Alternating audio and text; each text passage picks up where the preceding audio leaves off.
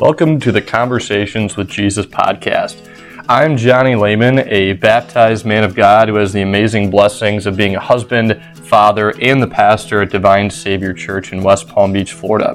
This podcast is designed to bring you the self-sacrificing love of Jesus found in the Bible through 15 to 20-minute episodes that focus on relevant life issues and what God has to say about them.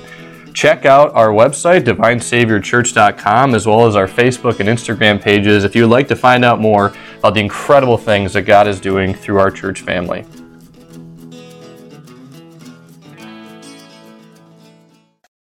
We spent the last 4 weeks looking at the source of wisdom and the principles of its design for our lives. So now our series is going to shift. We're going to apply those principles that we've learned from the book of Proverbs to the everyday complexities of life. And this week's focus is anger. Is anger a good thing or a bad thing? Where does anger come from? What does it have the power to do, and how can it be overcome? So as we go into Proverbs this week, we're going to learn what Proverbs has to say about pursuing the path of wisdom in regard to anger. Here are the Proverbs on anger that we'll be discussing in this week's podcast. Whoever is patient has great understanding, but one who is quick-tempered displays folly. A heart at peace gives life to the body, but envy rots the bones. A gentle answer turns away wrath, but a harsh word stirs up anger. A hot-tempered person stirs up conflict, but the one who is patient calms a quarrel. Better a patient person than a warrior, one with self-control than one who takes a city. A person's wisdom yields patience. It is to one's glory to overlook an offense. A hot-tempered person must pay the penalty. Rescue them, and you will have to do it again. Do not testify against your neighbor without cause. Would you use your lips to mislead? Do not say, I'll do to them as they have done to me. I'll pay them back for what they did. If your enemy is hungry, give him food to eat. If he is thirsty, give him water to drink. In doing this, you will heap burning coals on his head, and the Lord will reward you. This is God's word.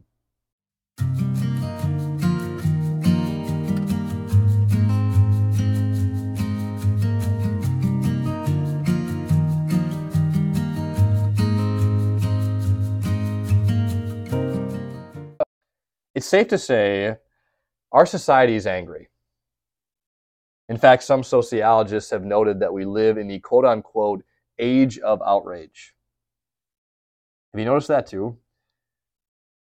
If it wasn't so destructive, it's almost comical how quickly people lose their lids today. And just to illustrate that, a couple of months ago, I was waiting at the intersection on Pike Road, just a little bit down from church, ready to turn left on the turnpike.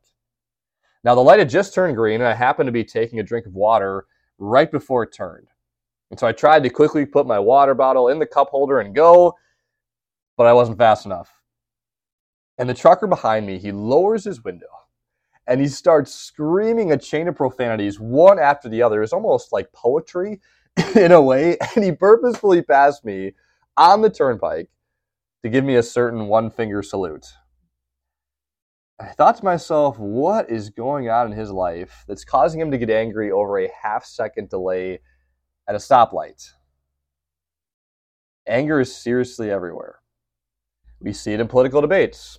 We see it in the House of Representatives. We see it in grocery store checkout lines. We see it in our living rooms. We see it exploding online.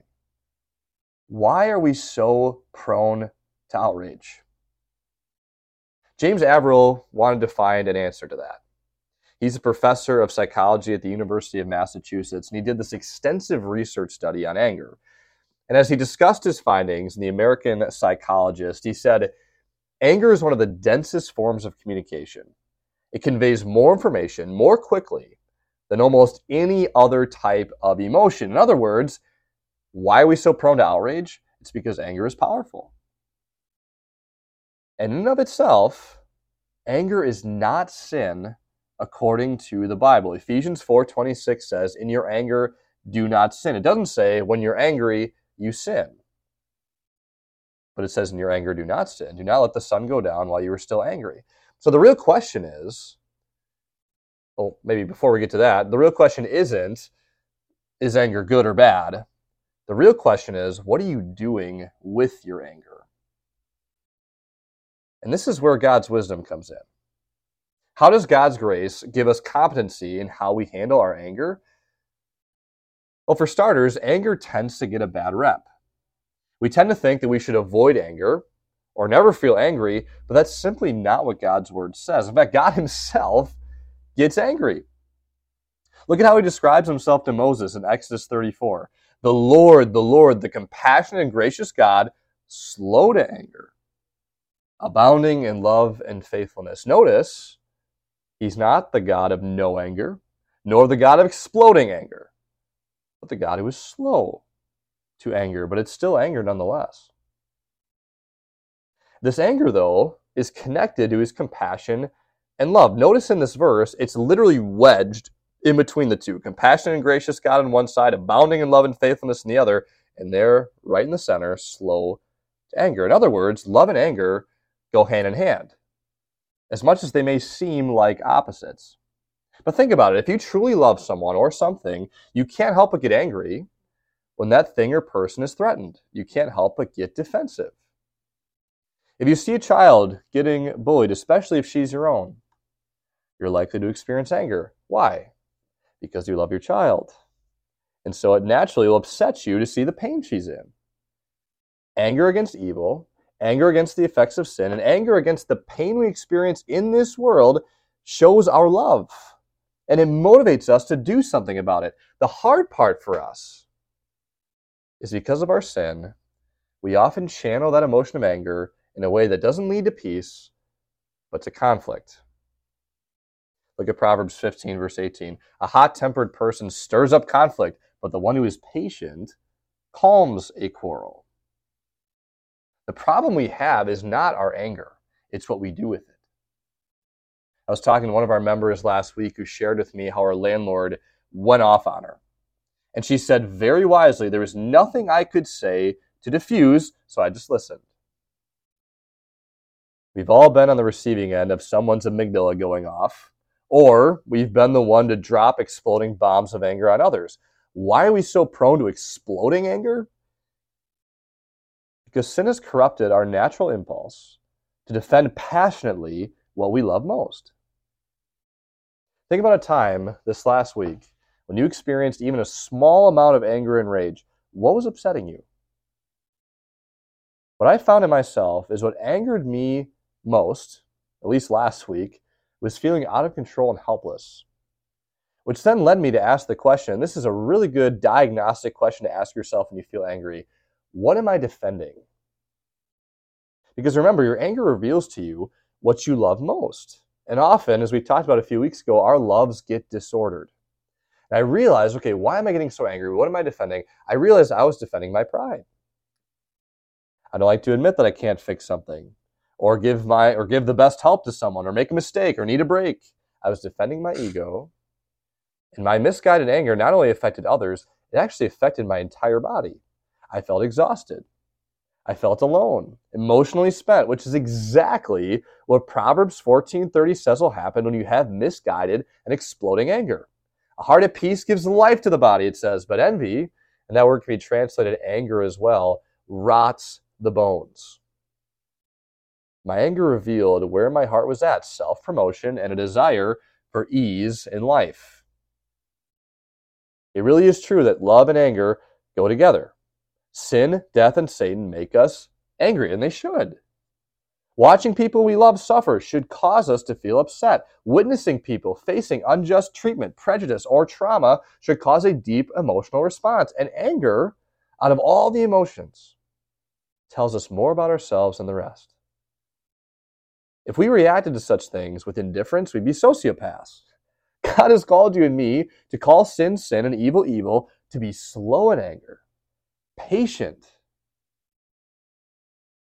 But often, we can't stop ourselves from exploding. When we process our anger, we have a sinful tendency to deflect or blame, and it gets us in a whole world of trouble. That's the heart of this proverb. A hot-tempered person must pay the penalty. When we don't process our anger according to God's gracious wisdom, we will put our feet in our mouths, hurt the people around us, and as Proverbs 14:29 says, display folly or foolishness. You've seen it. I have too. Why do we cringe at the parents screaming at their toddler? Why is it awkward to see people yelling at each other? Because deep down, we know we're no different. We've all gotten angry and lashed out at someone else. We've all experienced rage and taken it out, and you never feel better after that. But there's something even deeper here. Again, what angers you the most reveals to you what you love most. And while we don't tend to say or consciously think it, when we let our anger explode, in reality, we're angry at God. Angry that he allowed that hurt. Angry that he isn't providing what we think he should. Angry that he doesn't direct people to do what we think they should do. Angry that life is not how we think it should be. That's what sin does. It blinds our anger, misdirects it at God, to the point that when God himself became one of us, became vulnerable, killable, that's exactly what he did. We put him on the cross. So often we process our anger trying the no anger avoidance approach, which only suppresses that anger and eventually will explode, or we do right away the explode anger approach. We end up feeling more out of control than before. So how can we become slow to anger? Proverbs 14:29 people, when it comes to anger, Proverbs says, whoever is patient, Proverbs 14:29, whoever is patient has great understanding. It all starts with seeing how God processed his anger. For whatever reason, it's often uncomfortable for us to talk about God being angry.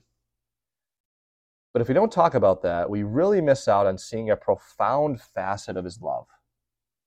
The Bible says clearly God is slow to anger, which means he has anger. What makes God angry? Sin. Why? Because sin separates you from him. In fact, God was so angry about sin, death, the forces of evil hounding us and raging us, that he entered this place of outrage. He experienced our anger because he became one of us. And Jesus shows us what God's anger revolves around: his love for you. Why did Jesus flip tables in the temple not once but twice? Because he saw something getting in between people and God. Anything that gets in the way of us being in the presence of God angers Jesus. And there's no more powerful true story that shows that than Jesus at the tomb of his friend Lazarus. Now, in case you don't know the story, Lazarus was a good friend of Jesus and had gotten very sick.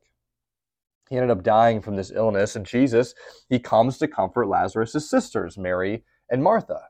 And as he sees Mary crying, the Apostle John, he tells us that Jesus was deeply moved. And then Jesus goes in front of the tomb, and again, it says he was deeply moved and troubled, and he cries. But here's the thing. Jesus didn't just cry out of grief or empathy.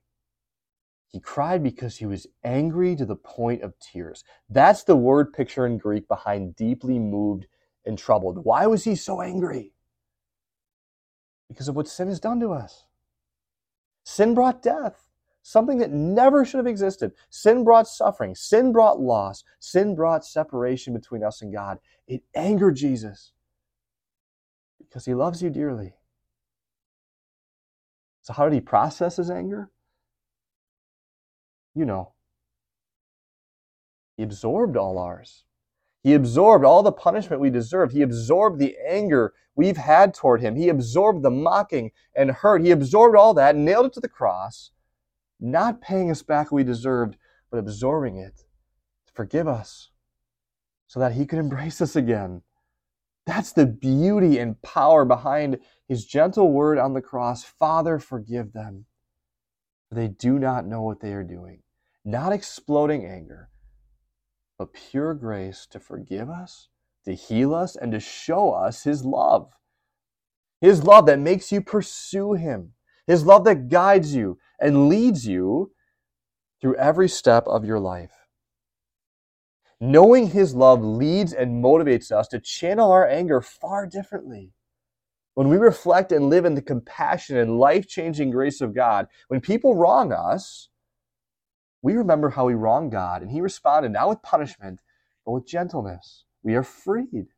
Our ego is changed. God empowers us to control our anger and use it for the good of others, to defend the defenseless, to respond with gentleness, and to pay back people who wrong us with love. God's grace gives us the wisdom to love our enemies.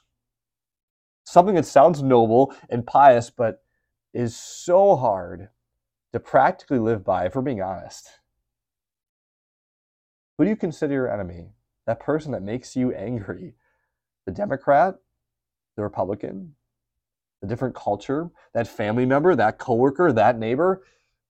You know as well as I do that history is cluttered by the effects of misguided anger. Communities destroyed, homes broken, violence everywhere. But for you and me, whom God is so zealous to love and save, that he absorbed the wrath we deserved, we want to be like him.